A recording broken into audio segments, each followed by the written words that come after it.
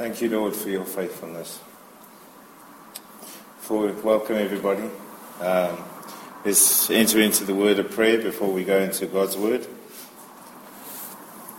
We thank you, Heavenly Father, that each day is a new day with you, Lord. And that this time that we have dedicated to you, Lord, I pray that you will open our ears, open our eyes, and give our hearts the understanding of who you are, of your majesty, of your glory, of your awesomeness, Lord. Fill us with your reverence, Lord, that we know that we serve the Ancient of Days, the pre-existing one, the God of all creation, and that you have an appointment with us, Lord. And every hour, every day, Lord, lead us upon the path that you would have us walk, Lord. Because your word is a light unto our feet and a lamp unto our path. You show us what we need to know for this day. You guide us and lead us for this day. And Lord, let your bread from heaven nourish us and feed us. We thank you, Father, for who you are. Not who we think you are, but who you really are. Your awesomeness, your grandeur, your power, your splendor, your glory belongs to you. Yes. And in Jesus' name, Lord, we come to you as your sons and your daughters, adopted into your family. We pray that you give us the understanding of who we are in you and our authority in you. In Jesus' name we pray. Amen. Well, we're part 2 of this is the hour of his time. And this series is about the appointed times, the seasons of God's design. I am the Alpha and the Omega, is what Jesus says. He was the first and the last, the beginning and the end. And last week we laid the foundation, and this week, session 2, we're going to look at what is a season of time in God's eyes.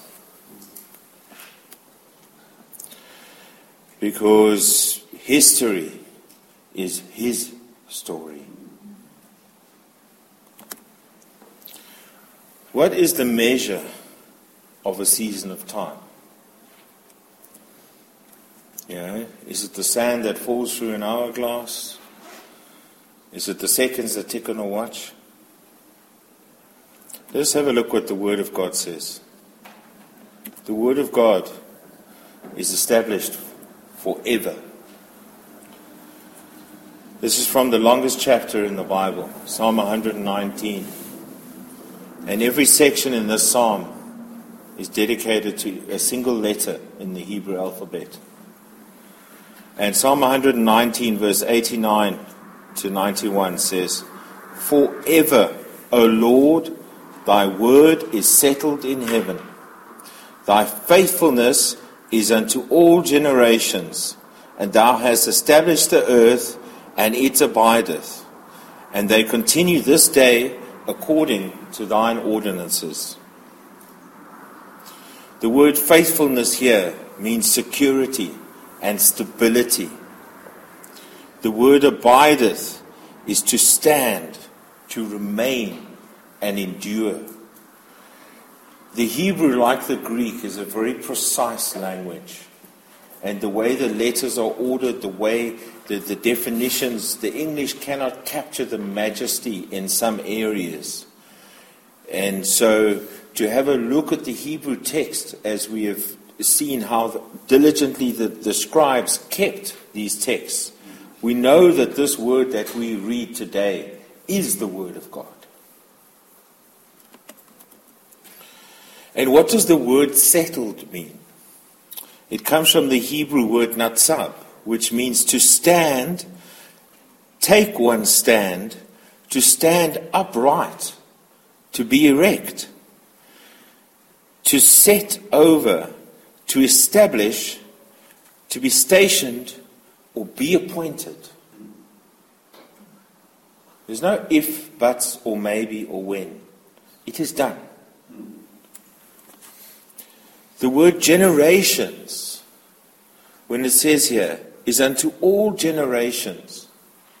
Now, in the Hebrew, a generation, the Hebrew mindset applies time and seasons and periods differently to the way we apply them, having been taught in the Greek model and the Roman model. And as I've discussed, the generation, if you look at the genealogies in the Word of God, and they talk about the genealogies from the father and the generations, and they list the generations in many of the Old Testament books, and obviously Jesus' generations are also listed. But a generation in the Hebrew applies to a revolution of time. That is an age of a generation. It also applies to a dwelling, an age, and an evermore generation, forever, posterity. What it also applies to is it means to gyrate or to move in a circle. That is to remain or to dwell. And this word generation, and amongst us here, we have a number of different generations. Grandparents, fathers, sons and daughters. But we also, if we remember the scripture when Jesus says that not one shall pass from this generation until I come. And that's a scripture that I never understood completely. Because how could those people who were alive at the time of Jesus not die? And if we understand it from the Hebrew mindset, the generation refers to a revolution of time. And it's not a specific period of years, because if you look at before the flood, people lived a lot longer. After the flood, people lived at different periods. So God is not referring to what we determine now a generation as a calendar year. It's about your offspring and your seed. So when Jesus is referring to that, he's referring to that he was the last Adam, but he was the firstborn of the man from heaven. We are Jesus' generation. And this is the principle that Jesus is referring to. And established, what does it mean? It means to be set up, to be firmly established, to be stable, be secure, be enduring, and to be fixed and securely determined. And as I showed last week, a God who has to prove his existence is an idol. God has settled his word. And many people want to dispute the accuracy of God's word. Many people want to dispute which version or what version. God's word is his word. All he needs is one word to bring someone to salvation. There's a story I'll never forget. In communist Russia, in a small town in Siberia, they had revival with just one page from the Bible. Just one page is all it took. Because every single word is a seed. So his word is settled. And the ordinances, what does that mean? It means a verdict, a sentence, or a formal decree. It's divine law. It's time and execution of judgment and a plan and an act of deciding a case. Just like a judge has to weigh the verdict and weigh the option. It has been weighed already. It has been established. And this is what this verse is talking about. And the faithfulness is about security and stability. It's not man's faith. This is God's faithfulness. This is one of the most incredible pictures that in the light, I hope we can see it as well. But this is a 3D image of the Milky Way. It's absolutely incredible. And in the three-dimensional image of the Milky Way, we see a golden bow or bow through the Milky Way. And this is obviously taken from a telescopic site. I think this particular image was taken from, it wasn't Sutherland, but I think it was in South America. But this is a three-dimensional image, and clearly seen. All those little lights, each one of them represent a different galaxy. And the arch of heaven. And this is really what it is. God created the arch. And in Psalm 147 verse 4, he says, He appoints the number of the stars. He calls them all by their names. When he says appoints, he says he weighs out, he enumerates, he assigns. And the number is to reckon or to count. And when he calls out to them by their names, it's the mark of individuality, the honor, the character, and authority. Not only the stars in the heavens, but as we saw, that we are his stars on this earth. We are the lights of the world, and the Greek word that is used is the same as what is used as a star. We are to be the illuminators in this world, to bring the light. And this is why a name is so important, because it defines your honor, your character, and your authority. And when we address God, we address him by his name, and names and characters and attributes thereof. It was like the high priest had the pomegranates and the bells sewed to the hem of his garment, which represented his authority. It was like the woman of issue when she grabbed hold of the hem of Jesus' garment. She was grabbing hold of his authority. And this is the same principle that applies here. That all of the stars are named and he's called them. And just like every single one of us, he has given us each individual personalities, individual talents, individual characteristics. And he's given us a character and authority. Besides me, there is no God. You know, Isaiah was a prophet. God showed it all to him. You know, he and Ezekiel have a very clear description of the throne room of God. He showed them the entire history, and then he showed them the new heaven and the new Jerusalem. The book of Isaiah is actually incredible. There's 66 chapters in the book of Isaiah. There's 66 books in the Bible that we have today. And if you notice that the book of Isaiah has a different, it's almost like in two parts.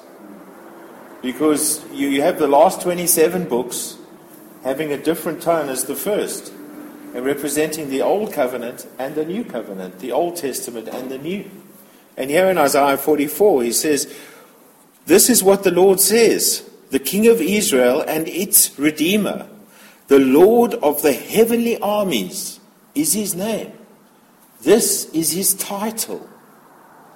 I am the first and I am the last, and apart from me there is no God. This is exactly what Jesus says in Revelation chapter 1. He says, Who is like me? Let him proclaim and declare it and lay it out for himself, since he made an ancient people, and let him speak of future events, and let them tell him what will happen. Here's God challenging men. He says, if you know what would happen before, tell us what's going on. Because I am here, I'm the first and the last. I laid it down. He says, do not be tremble and be afraid. Didn't I tell you and announce it long ago? You are my witnesses. Is there any God beside me? And there is no other rock. I do not know of any. If we look at our solar system, it shows the planets and what are called the dwarf planets. But our solar system is approximately 13 billion light years, approximately, to the furthest dwarf planet in our particular solar system. And the ratio and the space.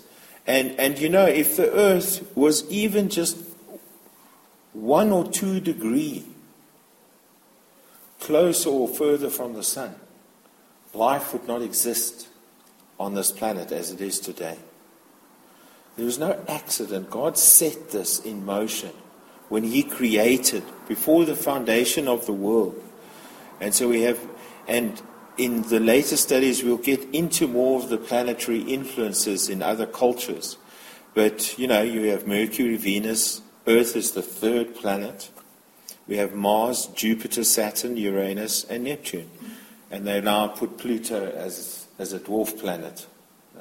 I'm sure when we were at school, that's what I was taught, Pluto was one of the planets. But there are 8 planets in our solar system.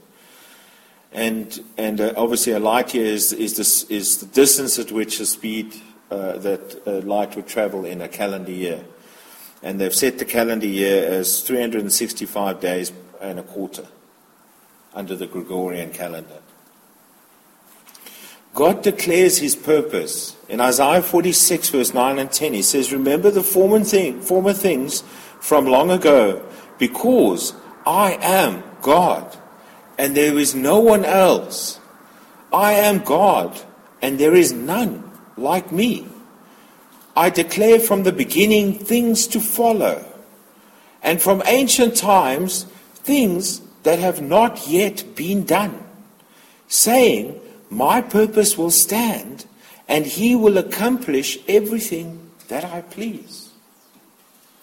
Our God has written history before it happens. And it's all in the Word of God. To understand His time and His season. In Isaiah 48, He goes and says, "I have foretold the former things long ago, and it went forth from my mouth, and I disclosed them, and suddenly I acted, and they came to pass."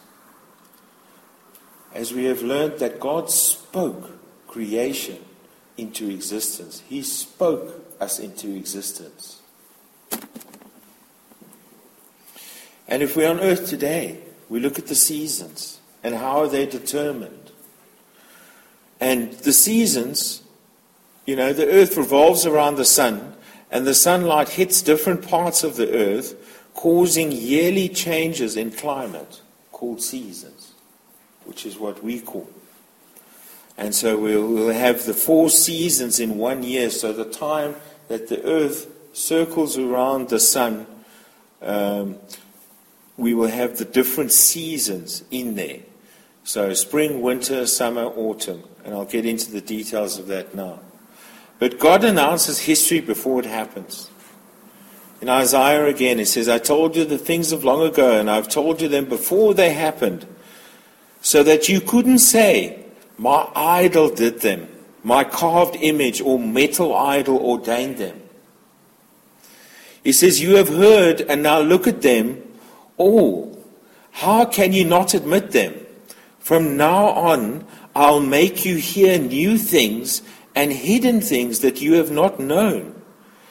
They are created now, and not long ago you didn't hear them before today, so you cannot say, I knew them."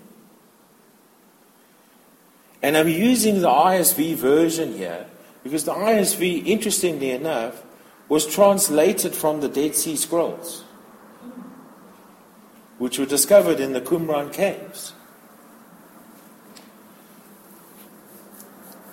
And the authenticity of those manuscripts proved the original authenticity of the other manuscripts that they had. So people who dispute the authenticity of God's word don't know God. And this is what God is saying here. He says, your idols will not tell you this.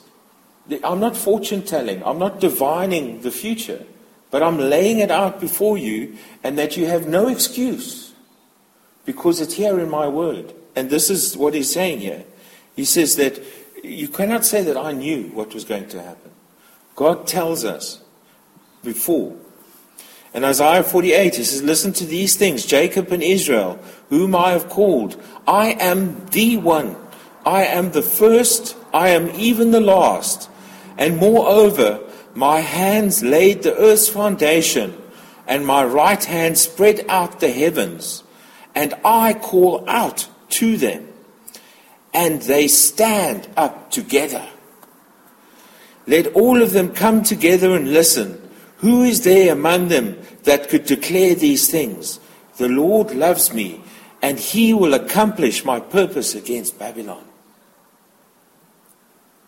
Everything is set in its order and in its place from the beginning of creation. And we're going to look at a bit of the scientific side of it now, because if we look at the way the earth goes around the sun and the different seasons, and I mentioned last week about precession. It's about the earth's orbit around the sun, but the earth is tilted at an angle. So you've heard of the magnetic North Pole and the true North Pole on different compasses. And that basically the earth is at a 23.45 degree angle, tilt from the vertical 90 degree. So, and the ecliptic, so we have the sun, the ecliptic is the orbit of the earth around the sun. And then we have what was called the celestial equator. So if we had to tilt the earth upright, we take where the equator is, which is the line that divides the earth from northern hemisphere and southern hemisphere. That is what's called the celestial equator. So as it is going in orbit, it's going at a slant. And at certain points, and the points where the celestial, which is the equator, and the ecliptic meet, those are where the equinoxes happen on the earth. So either the spring equinox or the autumnal or fall equinox. Or it can also be called the vernal equinox. So vernal or spring, which obviously northern and southern hemisphere varies, or we have the autumn or fall equinoxes. And that's the point at which those two orbits intersect. Okay? And so we have, and basically, so you have your two equinoxes and then you have your two solstices. And obviously the degree at which those are separate is 23.45 degrees. Just to give this in more perspective, the 4 seasons are determined by the ecliptical and solar orbits. So, for example, in March, the March equinox, which is the spring equinox. So in the northern hemisphere, but it's our autumn or fall equinox in the southern hemisphere. And you'll see that the sun lines up equally between the day and the night. So there are exactly 12 hours in the day and 12 hours in the night. And then the June solstice, which is the summer solstice in the northern hemisphere, which is where the sun, its rising point is on the Tropic of Cancer. And then we have the September equinox, so as the Earth is turned again, which will be, the autumn and spring equinox. And then the December solstice, which is where the sun is directly over the Tropic of Capricorn. So you have the Tropic of Cancer, equator, and the Tropic of Capricorn. And those are the 3 delineating areas. And obviously, depending on where you are in the earth, that will be the season. And this is how the seasons are determined. And it's not necessarily it's about the position of the earth's orbit in relation to the position of the orbit of the sun. It's not necessarily the closeness to the sun. So as we can see here, the ecliptic and the equatorial plane. So what you can see, the Earth's orbit is not actually equidistant around the sun. That there's a point at which it is at its furthest point away from the sun, and there's a point at which where it's the closest towards the sun. And we can see here the summer solstice, and this is referring to Northern Hemisphere, which is the 21st of June, around about there, happens actually when it's most furthest from the sun, almost. And that the spring equinox happens when it's almost at its closest point. And the winter solstice, which is in December, or our summer solstice, happens also at a close point in orbit to the sun. And that's often a misconception people have, that the Earth is going around in a perfect circle and it's equidistant from the sun, and it's not. And the second image will just show the tilting of the Earth and the way the ray of the sun's hit. This detailed image on the left gives us a bit more, if you can see the two spirals. So you'll have, if the Earth was at 90 degrees, that is the orbital direction, or so that is the plane of the. So as the Earth stands on its tilt, on its axis, and as I said, that's a 23.5 degree ratio. Angle, and that is what's called the plane of the ecliptic. So the ecliptic as it goes around. And in the later series we'll get into what is a solar eclipse and what is a lunar eclipse. But this is just understanding what an ecliptic is. It's the circle or the cycle of the Earth's orbit around the sun, and the angle at which it orbits. And obviously we know that the true north is not the same as a magnetic north, and that the celestial north is different. And we'll look at where the North Star is, because obviously the North Star has changed over the period of history because of this wobble that the Earth has when it rotates. So over time, there's a wobble. And this is the reason thereof, because the Earth is actually wobbling as it's going on its axis. It's spinning like a top. So if you take like a children's top and you spin it, it starts spinning at an angle. It doesn't spin at 90 degrees. So ancient methods of measuring seasons of time have varied. And I'm just going to touch on this subject. But, men have built ancient monuments like Stonehenge and the pyramids as almost like clocks and calendars. I mean, you find that the pyramids are built at precisely to certain ratios and to certain formulas, and that the direction of the sides of the pyramid are exactly, even with modern instrumentation, to the cardinal points, north, east, south, and west. And that the alignment of the pyramids line up precisely with Orion's belt. And that Stonehenge, that at a particular time of year, at the summer solstice, the sun rises at a particular point in Stonehenge. And these were ancient monolithic, these are massive, massive stones and massive monuments would still confuse a lot of people how they were actually built. And we were talking about 40-ton stones that were just lifted in the air. There wasn't any modern machinery in those days to have been able to have done that. And so men have used these to determine the different seasons of time. And I have a picture of what's called an astronomical clock, a sundial, and the Mayan calendar.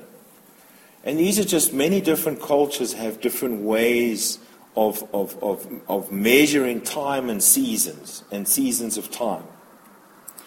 And a lot of these were agricultural-based calendars. In the next episode, we'll get into the different type of calendars and how we got our calendars today, but I'm just highlighting that the calendars were based on the orbit of the Earth and of the planets and the sun. And so they were they were astrological calendars as well, so they were based either on lunar or solar orbits, or a combination thereof. So a lot of the ancient cultures, by observation of the stars and the changes of the seasons and the day and the night, began to come up with methods of measuring time. And this was necessary for planning, religious festivals, societal rules, the farming periods, and the sacred feasts that they had. And a lot of the old Hebrew, a lot of the old pagan, a lot of the old cultural festivals all had to do with the time of year and had to do with the sowing season and the harvest season. So this is why spring and fall were very important in their particular viewpoint, because they knew when to sow and when to harvest, because it would be, they would be leading into, so that they watched the stars. This is what I'm saying. And so if you're man on earth and you're looking in man's point of view, what are you going to see? The stars. So every calendar and every clock or every season that man has determined is based on his point of view here on earth. And this is the point I'm highlighting here, is that we need to start looking at from God's point of view. How does he view time and seasons? And so man, since the beginning and the dawn of mankind, has monitored when the sun has come up in the east, when it has ascended, and where the sun has gone down in the west, and it has descended. And then the high point of the sun, which is called the meridian, or the zenith, or the height, and the base point of the sun, which is called the nadir. And the precession of that sun and the point at which the sun was coming, whether it was true east or just slightly off east, it would change, because obviously as the earth was orbiting. So their calendars were based on these things. So they knew if it was winter solstice, then it would be at this particular angle. And so they're astronomers. So astronomers and astrologers played a very important part in ancient cultures. And if you look at the astrologers of the Egyptian courts and the pharaohs of Moses, and if we look at the astrologers and the magicians in the courts of Babylon and Nebuchadnezzar, look at all of these, these learned men who could read the signs and the stars were held in high esteem. So the seasons, the solstice is basically when you have the longest day or the longest night. And so if it's a summer solstice, in the northern hemisphere, it's over the Tropic of Cancer. And you'll find that in the North Pole, there will be 24 hours of sunlight. And in the South Pole, there will be no sunlight. It will be permanently dark. And the inverse, the opposite, when it's the winter solstice, the Arctic Circle will experience complete darkness. We'll have no sunlight. And interesting story, this is actually, a lot of people go crazy during this period when they don't see the sun. And if you look at a lot of these cultures, I remember as a young man, when I was backpacking through Europe, I would meet some of the Scandinavians and guys who would come from far up north in Finland or Norway. And the countries used to ban the sale of alcohol during those winter months because people would just get depressed. They wouldn't see the sun. Yeah? And living in those cold conditions, it definitely drives people a bit crazy. And even if you look at places like Alaska, where you have months where you cannot go outside. And this is all because of the tilt of the Earth's orbit. So, and you'll see that on the equator at that time. So basically, if it's a summer solstice at the Tropic of Cancer, you'll have 13 and a half hours of sunlight. The equator, you'll have 12 hours of daylight. And in the Tropic of Cancer, we'll have 10 and a half hours of daylight. Because this has always been a question. Is we have a clock of 24 hours or a clock of 12 hours, but why is 12 p.m.? 12 p.m. is not necessarily the hottest time of the day. And midnight is not necessarily the middle of the night, is it? So just think about that. So basically, and then the equinox, which is when the sun is over the equator, and the word equinox means equality of night. That's where the word comes from. And so when the earth is now exactly, and the sun is over the equator, and there's an equal day and equal night. And at this time of year is when, in March and September, is when you will have equal parts day and equal parts night across there. What does the Bible say about this? The Ancient of Days inhabits the circle of the earth. In Isaiah, once again, have you not known? Have you not heard? Had it not been told to you from the beginning? Have you not understood from the foundations of the earth? It is He that sitteth upon the circle of the earth, and the inhabitants thereof are as grasshoppers, that stretcheth out the heavens as a curtain, and spreadeth them out as a tent to dwell in. That's God's view. So we look at man's way as a grasshopper standing looking at the stars trying to measure the time, whereas we serve the God who formed the foundation of the world and sits upon the circle of the earth. And it's no accident that the Holy Spirit chose this word. In every single word in the Bible is the breath of God. And so He stretched out the heavens like a curtain. And we dealt in our previous series about that He can yet roll the heavens up like a scroll. This is the God we serve. And He spreadeth them out as a tent to dwell in. It is His dwelling place. The heavens declare the glory of the God, of our Lord. And in Isaiah again, it says, since ancient times no one has heard, nor ear has perceived, nor eye has seen any God beside you. And this is the kicker, who acts on behalf of those who wait for Him. Every other religion, every other belief system is about man drawing closer to God or becoming like a God. We serve the God who reaches out to us. Completely different. Our God is knowable. The God of Islam is unknowable. Allah is unknowable. You do not know in what mood you will find Him. Do not approach Him. He is unapproachable. You can attest this. Because He might destroy you if you approach Him. Our God is a God of love. And He acts on our behalf. Everything that is set, everything that happens is through the filter of God's will and God's plan for each of our lives. Everything that happens is Father filtered in our lives. All the trials that happen, all the blessings that occur, all come through the filter of our Heavenly Father. And He says, you come to the aid of those who gladly do what is right. We serve a God who comes to our assistance. He comes to help us. He doesn't leave us to our own devices. This is completely different. This is a God of love.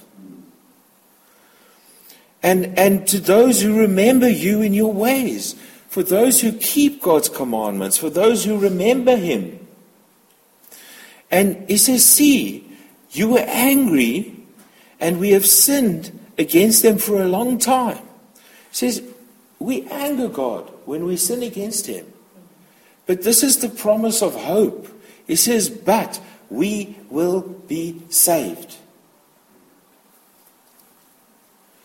We serve a loving and gracious God. So as I said, on the one hand, as we've discussed, we are under the law and the grace of God. The law has been established. This is what is settled. This is the divine law that is established in all the heavens and all of creation around us. But the grace of God is the love and the mercy that is shown to those who seek Him and search Him. And this is a God who is knowable. This is a God He is a God who is searchable. He is a God who pays attention in our lives. And He is the rewarder of those who diligently seek Him. This is His promises for all eternity. We look at the lunar cycle and the orbit around the earth, how the moon goes, and we go from, and this actually works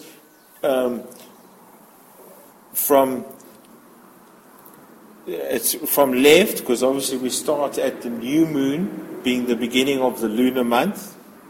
So the waxing is as the moon gets bigger, and the waning as the moon gets smaller. So it comes in an inverse circle. So as we get the moon, we get the first crescent, then the first quarter, we get waxing, and then to full moon, and then it starts waning and getting smaller to the third quarter and to the waning crescent. And many ancient cultures have looked at the cycle of the seasons and the moon.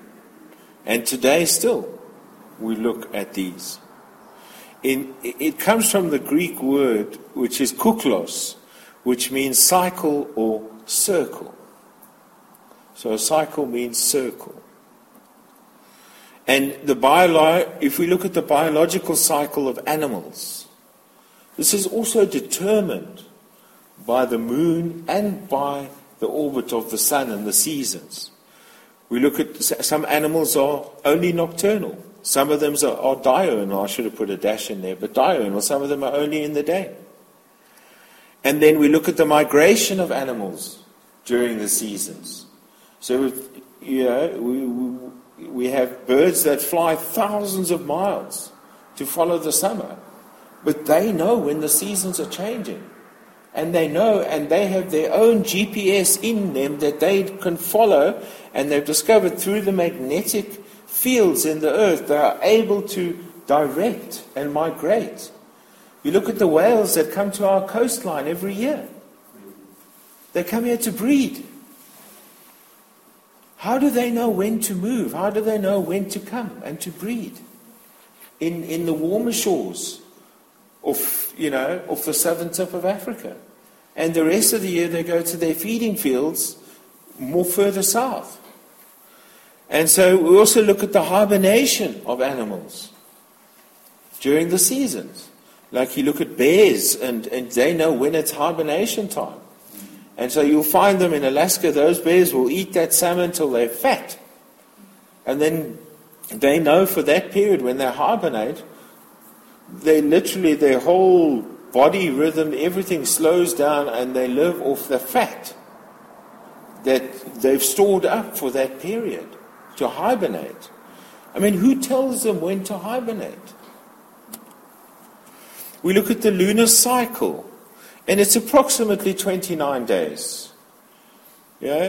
Approximately. I don't want to get into fractional side, but just say 29 days is a full lunar cycle from new moon to new moon, or full moon to full moon, whichever way you're looking at it. And you look at how the moon impacts the tides. It impacts the high tides, the low tides, the spring tides.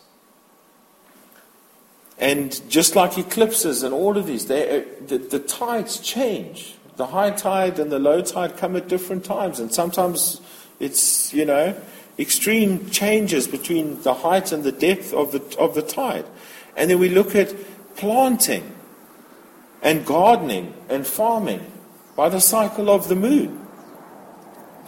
Is that, I don't know if you guys are aware of this, but when the moon is waning, it's growing. There's vegetative growth. Everything above the ground is growing. And when the moon is getting smaller, everything that is below the ground, the root structure, is growing.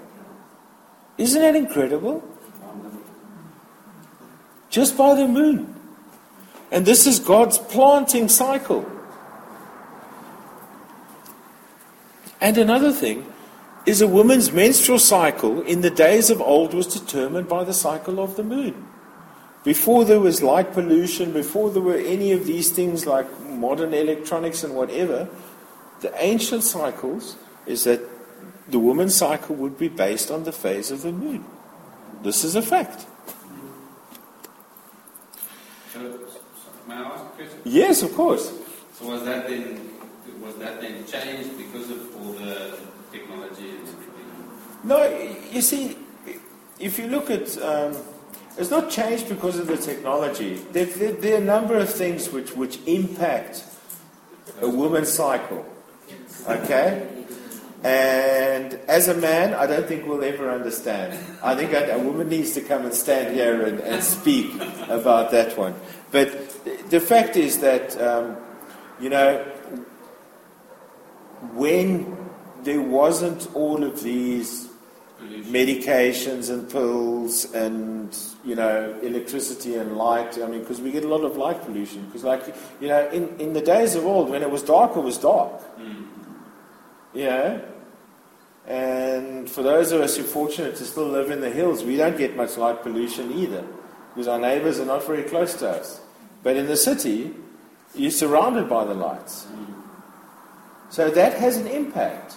And it's actually determined as well. And there's a belief that the full moon can excite and disturb human behavior. It is deeply rooted in culture and language and clinical law. And they've actually now done scientific studies on people with bipolar disorder.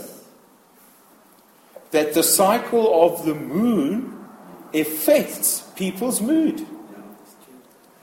Whether it be ADHD or any kind of mood disorder is affected by the cycle of the moon. Just like the hormonal cycles are affected by the moon. And so hence this was a very important period for people to understand. So in the ancient, and this is now a picture of the time when the sun rises at Stonehenge. And the ancient Druids and the Celts used to then come and have a big festival at that time. Because they knew that was that time of their calendar. And so the agricultural seasons for them determined when to plant and to harvest.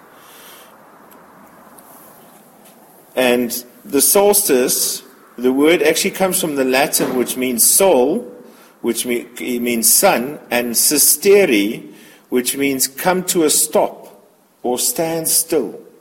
So that's what the word actually means.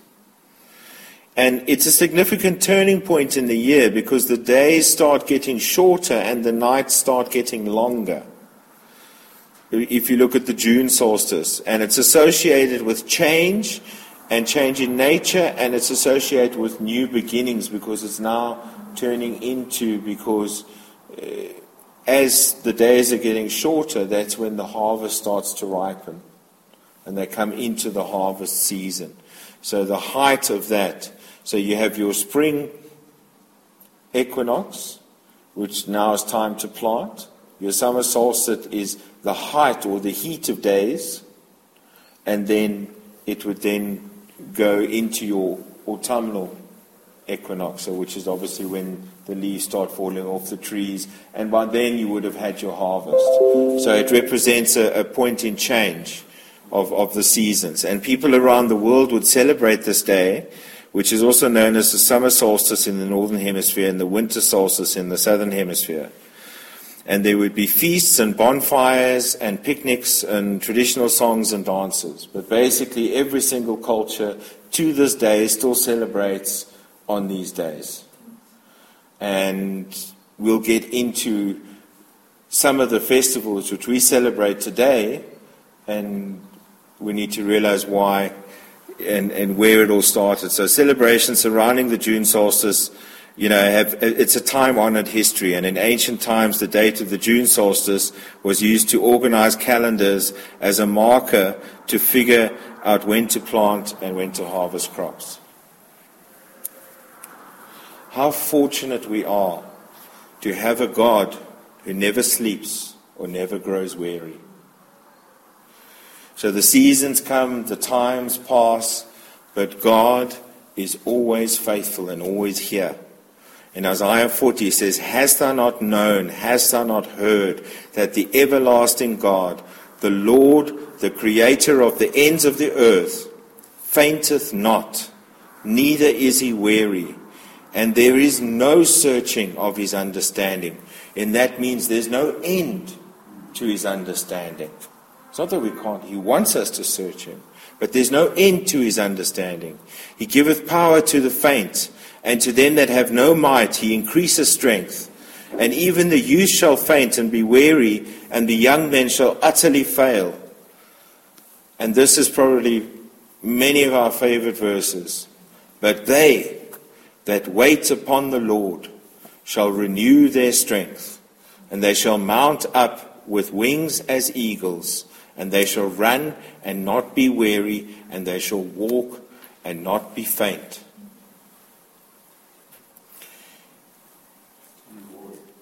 And this, yeah, there it is. It's on the wall. It's actually, I've got it on my Bible as well. But this is a promise from God. And so, you know, the eagle, I've mentioned this before. He's a solitary bird. And he mates for life. Yeah, but most of the time he's a solitary bird. And the eagle, he doesn't fly through the storm. He can see that storm coming miles away. And he flies above the storm. Because they can see a very long distance. And this is what God does. He gives us what we need to know and to prepare us for what's coming ahead. He doesn't leave us unaware. And this is the point, according to his time. So what does waiting on the Lord mean? What does the word wait mean? Is this a passive exercise? To wait on the Lord. You know, in our English language, you know, if I'm waiting for somebody, you know, either someone's late for an appointment, you know, I'm waiting for them. What am I doing? I'm being passive about it. But in the Hebrew, it's different. You have kafar there. That's correct. Is it like kafar, which is the covering of God? No, it's not the same as the covering of God. It's similar, kavar, and I will get into the covering, but this is the kavar is about to wait, to look for, to hope, or to expect in anticipation. That is more what it's referring to. The covering is generally like under the shadow of his wing. You waited. That word is used for that kind of covering. That's a protection covering. This is an earnest expectation, an anticipation, a hoping for. It's an active verb, if you know what I'm saying. It's not a passive. So to wait on God is not a passive thing. And David gives light into this. What does waiting mean? And this is the same word that is used in the book of Psalms when David talks. And this psalm is titled, "Teach me your paths." He says, "I will lift up my soul to you, Lord. I will trust in you, my God, and do not let me be ashamed. Do not let my enemies triumph over me. Indeed, no one who waits on you will be ashamed. But those who offend for no reason will be put to shame. Cause me to understand your ways, Lord. Teach me your paths. Guide me in your truth and teach me. For you are the God who delivers me. All day long I have waited for you." This is the waiting that is being referred to by Isaiah. is seeking God, being taught by Him, guiding us through His word and His truth. This is the waiting on the Lord. And remember, O Lord, your tender mercies and your guidance, your gracious love, and indeed they are eternal, forever. And Solomon says here in the book of Lamentations, is trust and search God alone. This is the same word that is used here. Because there are always 2 or 3 witnesses in Scripture.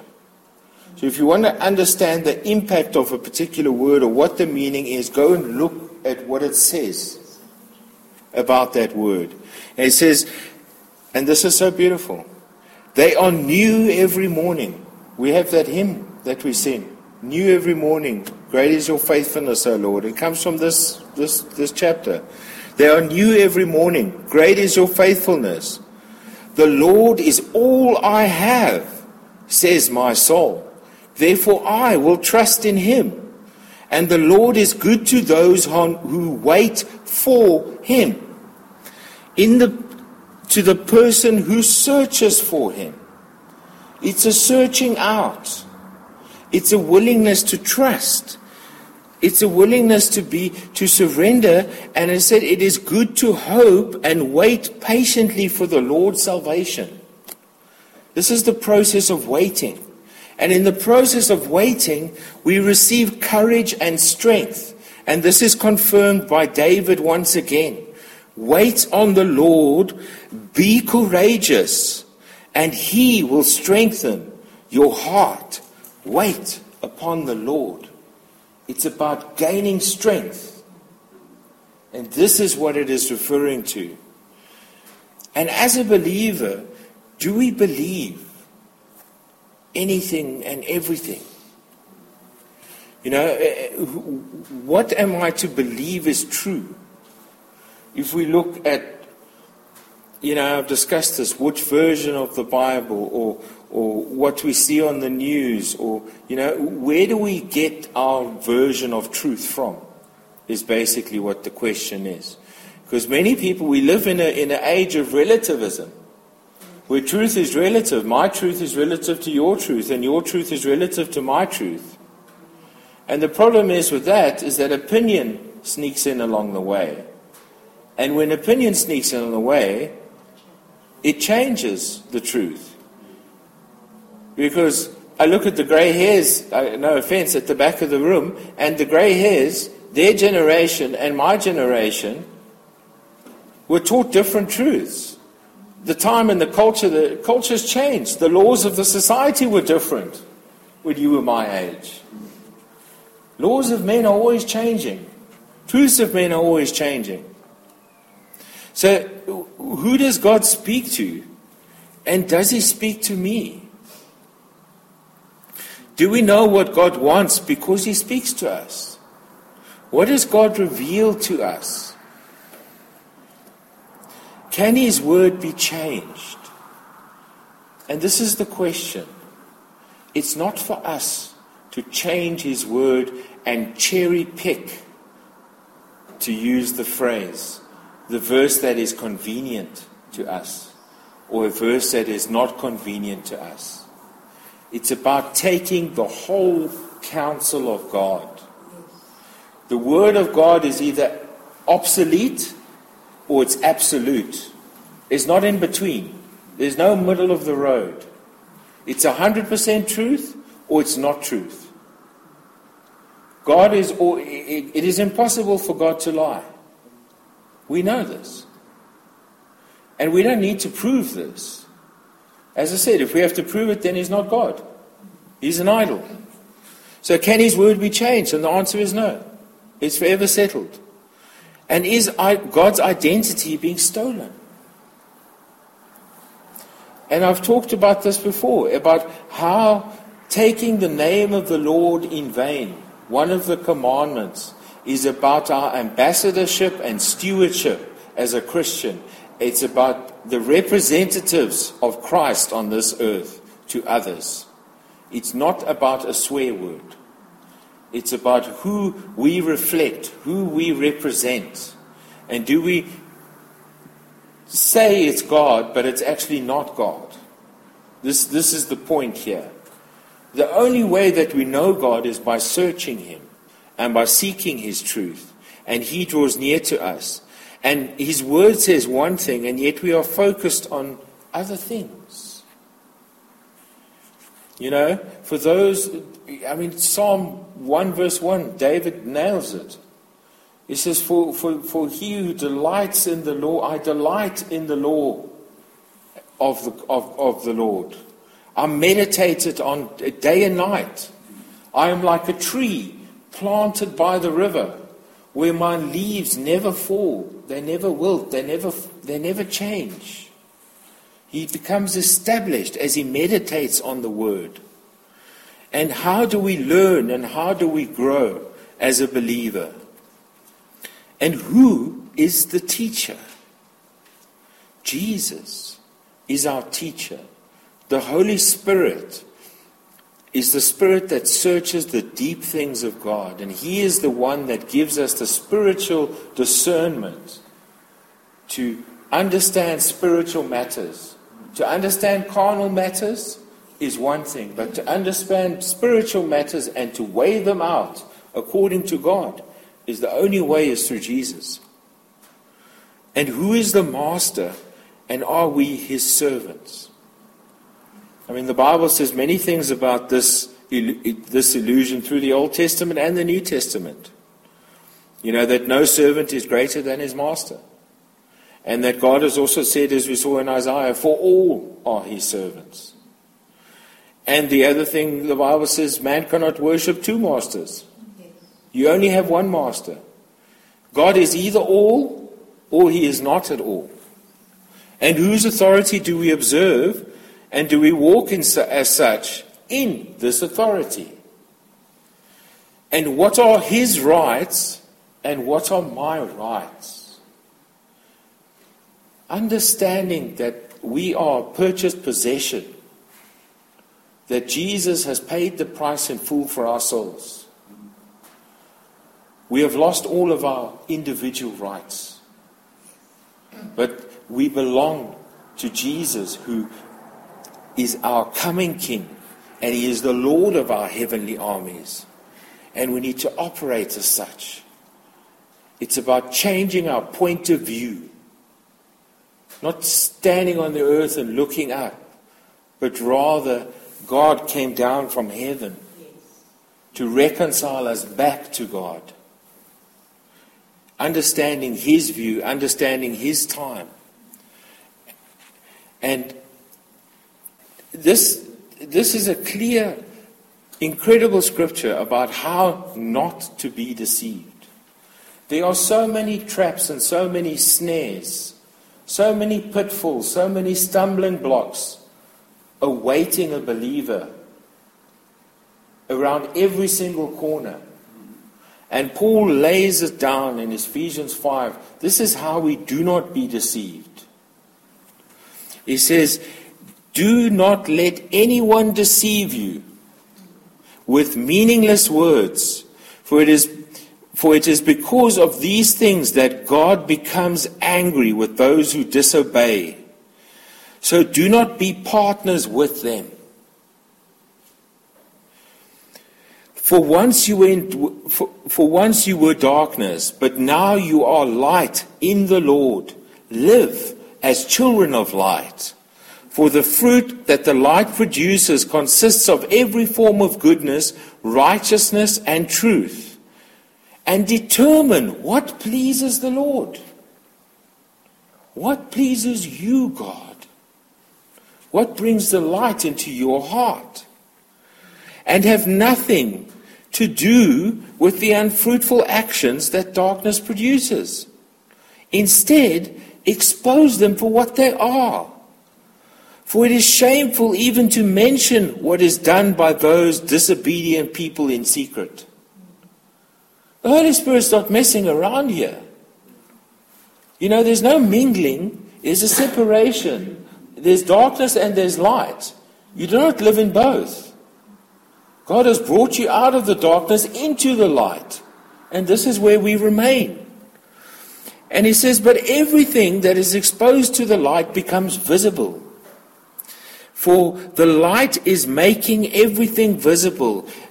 That is why it says, wake up, sleeper, arise from the dead, and the Messiah will shine on you. So then be careful how you live. Behavior matters to God.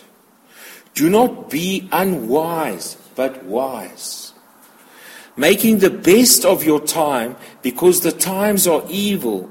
Therefore do not be foolish, but understand what the Lord's will is. As I said, the ISV was taken from the Dead Sea Scrolls. This is a more understandable English version of the Bible. And it is very precise. It's under no illusions. You're either light or you're in darkness. And how do we find out? We need to understand, searching God, what pleases Him. How do we know what God's will is for our life? For our families, for our community, for our fellowship, for our nations, for this world that we live in. It's through these principles that are laid down here to the Ephesian church. And this is working out your salvation with fear and trembling. And this is what the Bible says. Fear God, not man. Psalm 111 says, the fear of the Lord is the beginning of wisdom. A good understanding have all they that do His commandments. His praise endureth forever. And the book of Proverbs says, the fear of the Lord is the beginning of wisdom, and the knowledge of the holy is understanding. Without the fear of the Lord, there cannot be godly wisdom. And this is what Paul is alluding to when he says, do not be unwise, but be wise. Search the Lord, seek His will, find out what His plan and purpose is. And it starts with this. And in Proverbs 14, it says, in the fear of the Lord is strong confidence, and His children shall have a place of refuge. This is the covering you're talking about. This is the refuge, the covering of God. And the fear of the Lord is a fountain of life, to depart from the snares of death. And this godly fear, yirah, is the word. It's about awe and terrifying fear of God. It's about respect, reverence, and the old English word is piety, but holiness of God. We serve a holy God. If we do not preach or practice holiness, and we do not abide to God's principles, it's not my principles, it's His word, not mine. And this is something that if we are in pursuit of wisdom, if we are in pursuit of God, it starts with the awe of God about who He is. Not who we think He is, or not what He does for us, but what He already has set from the beginning to the end. And I love this. A man who is intimate with God cannot be intimidated by man. Do not fear. The closer you are to God, the stronger you are in this world. And the stronger you are, you shall not fear what men shall do to you. And this is what Jesus says. He says this to us so clearly. He says, have no fear of men. In the book of Matthew, He says, so never be afraid of them, because there is nothing hidden that will not be revealed, and nothing secret that will not be made known. What I tell you in darkness, you must speak in the daylight. And what is whispered in your ear, you must shout from the housetops. Stop being afraid of those who kill the body, but cannot kill the soul. Instead, Be afraid of the one who can destroy both the body and soul in hell. 2 sparrows are sold for a penny, aren't they? Yet not one of them will fall to the ground without your Father's permission. Indeed, even the hairs on your head have all been counted. So stop being afraid.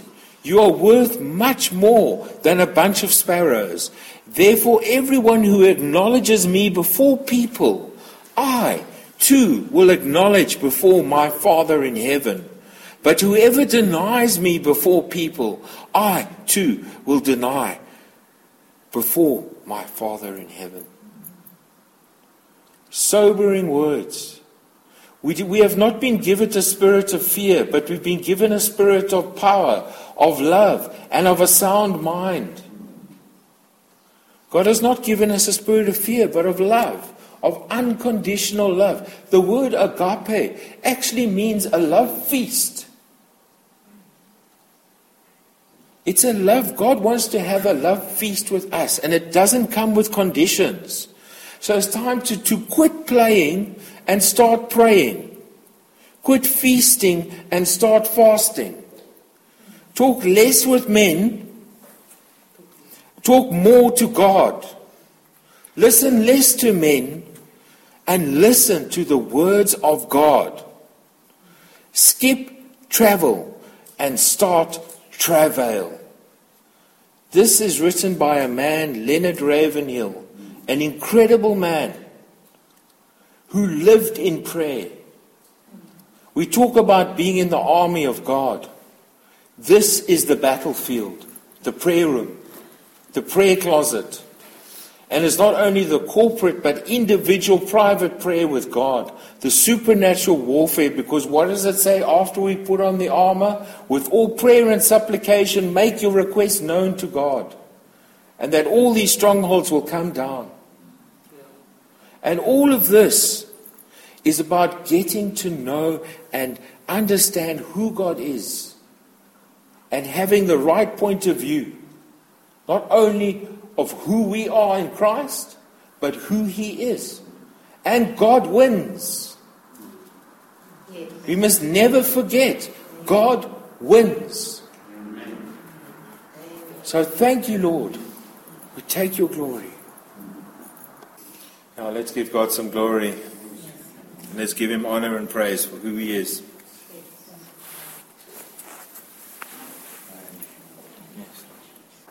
Yes, Lord, thank you that you have overcome. Thank you that in you we can take our shelter. That in you we have the victory that you have already attained. We ask, Lord, that you will consolidate these things that your scripture has revealed to us and what Craig has been a vehicle to transmit. We ask, Lord, that you will consolidate them in our thinking, that we will talk more to you and less to men, that we will indeed travel less and travail more in our searching for you and in our searching for your ways and in walking in those ways. We ask it in Jesus' name. Amen. I thank you, Lord. I thank you that you guide us to find you, Lord. We are not just left in the dark. You give us the roadmap. You give us the book. You give us directions to find you. It's just those who don't want to seek you that will not find you. But we seek you, Lord, with all of our hearts and our minds and all of what we are. We seek you, Lord, and we thank you and we bless you that you have given us direction and that you have these wonderful things for us to find, all these treasures that we find as we search you, Lord. It's not just a boring, long search of walking in a desert without anything to feed us or to nourish us or to excite you. Excite us, Lord. You excite us with everything that we find on the way to the completeness in you, Lord. Through Jesus Christ, you have opened up a way for us to go to you and to be the light in this world and to show others to be lights in this world so that your treasures can be found and shown. And we bless you, Lord. We thank you. What a blessing it is to be a light in this world that can shine for you. We love you, Lord, and we are in awe of you, Lord, for everything that you show us. We thank you, Lord, for Craig that is showing some of what we are to discover in the future of his teachings, Lord. We ask you to bless him in this, and we thank you in Jesus' name. We say Our Heavenly Father, we come before you today with grateful and thankful hearts, my God, that we could be present here today. We could hear and take in who you are. And we just want to give you all the glory, all the honor, all the praise, and all the adoration. For the whole earth is filled with your glory. You are the bright morning star, the sweet rose of Sharon. You are all that we need, and we thank you for all that you've done. Lord, I pray that you will bless us with the courage to spread your word. For Jesus, you are the way, the truth, and the life, and no man comes to the Father but by you. Lord, give us a prayer life like never before. Yes, Lord. A prayer life that will tear down strongholds in the name of Jesus Christ, that will demolish every argument, every pretension, and every imagination that exalts itself against the knowledge of Christ, and that will take every thought captive and bring it into obedience of Christ. Lord, here we are today to renew our commitment to love you with all of our hearts, with all of our minds, with all of our souls, and with all of our might, and to love our neighbors as we love ourselves, Lord. That we will spread the good news, the glad tidings, the gospel of peace, that we will stand firmly rooted and grounded on the foundation of Jesus Christ, our Lord and our Savior, our Master and our King. That we will work for the extension of your kingdom, where you are King. And that the world will grow strangely dim to us, Lord Jesus, because we are not part of this world. But that we will minister boldly because of your agape love for us.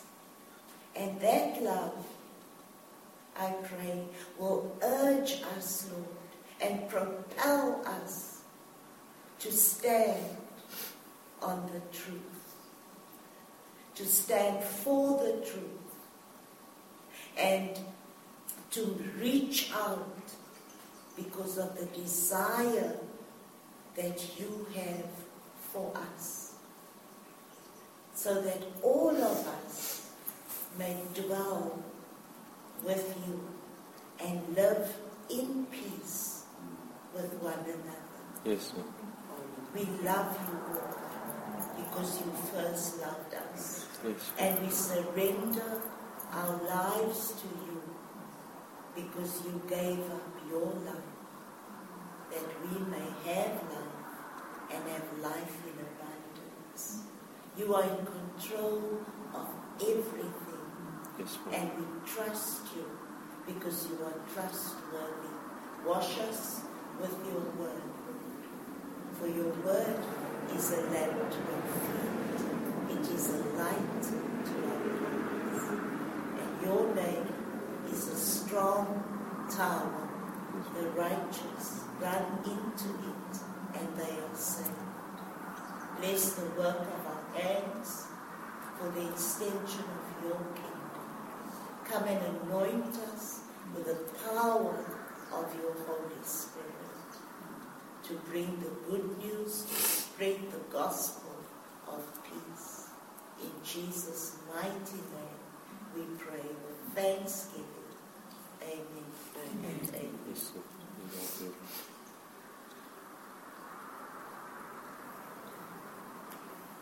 Lord, there is none like you. Not in the heaven, on the earth, under the earth, in the waters under the earth. My finite brain, the more I hear your word, the more I realize how privileged we are to call you our Father. This great, big, wonderful God. We thank you for your faithfulness. We thank you, Jesus, that when you left, you said, I will send you the Holy Spirit. Holy Spirit, we thank you for opening your word in our hearts to help us to understand a little bit better of who you really are. And I pray, Lord, that you'll not only establish your word in heaven, but here in our hearts as well. Lord, thank you for Craig as well. Thank you for the hours that he spent preparing in prayer, praying, preparing. And I pray, Lord, that you'll even open your word to his heart even more and more. Using not only here in this fellowship, but a wider field as well. Open more doors for him, so he may share the glories of our God. So we praise you, we thank you, and we bless you for all these things in Jesus' wonderful name. Amen. And Lord, I just want to say, Lord, thank you, Lord. The last time we gathered here, I said a prayer for Dean and Matilda that they would arrive safely in Wilderness. And I thank you, Lord, for the answer of another prayer that they would join us here, and here they are. We thank you, we bless you, Lord, in Jesus' name. Amen. Oh, Heavenly Father, what a privilege it is to be called your sons and your daughters, Lord. The great lengths that you have gone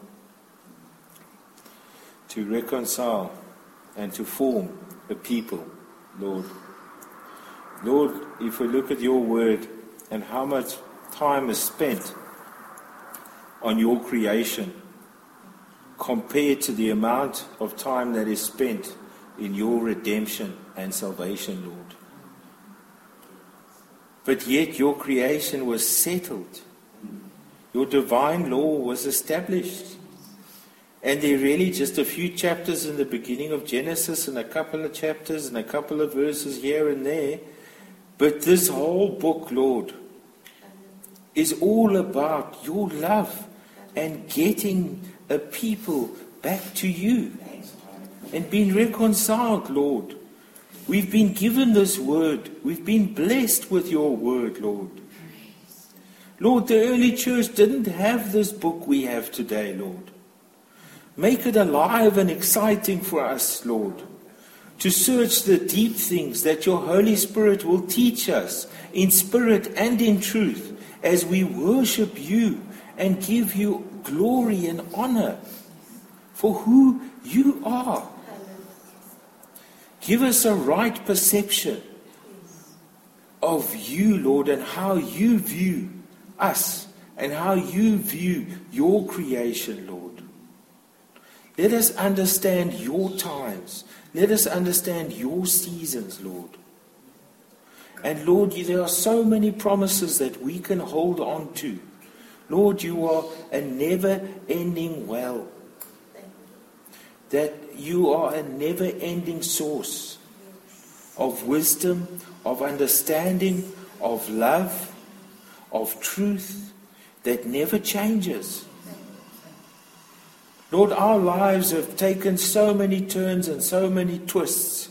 But Lord, in your mercy and your grace, you called us out of darkness and you brought us into your infinite light. A light that can never be extinguished. It can never go out. You are the source of light. So blend us, Lord, into your perfect light. Blend our colors, blend our hearts. Search us, form us, mold us, Lord. Let us spend the time in prayer with you, in discussion with you, Lord, laying our lives, laying our desires, laying our affections at your feet.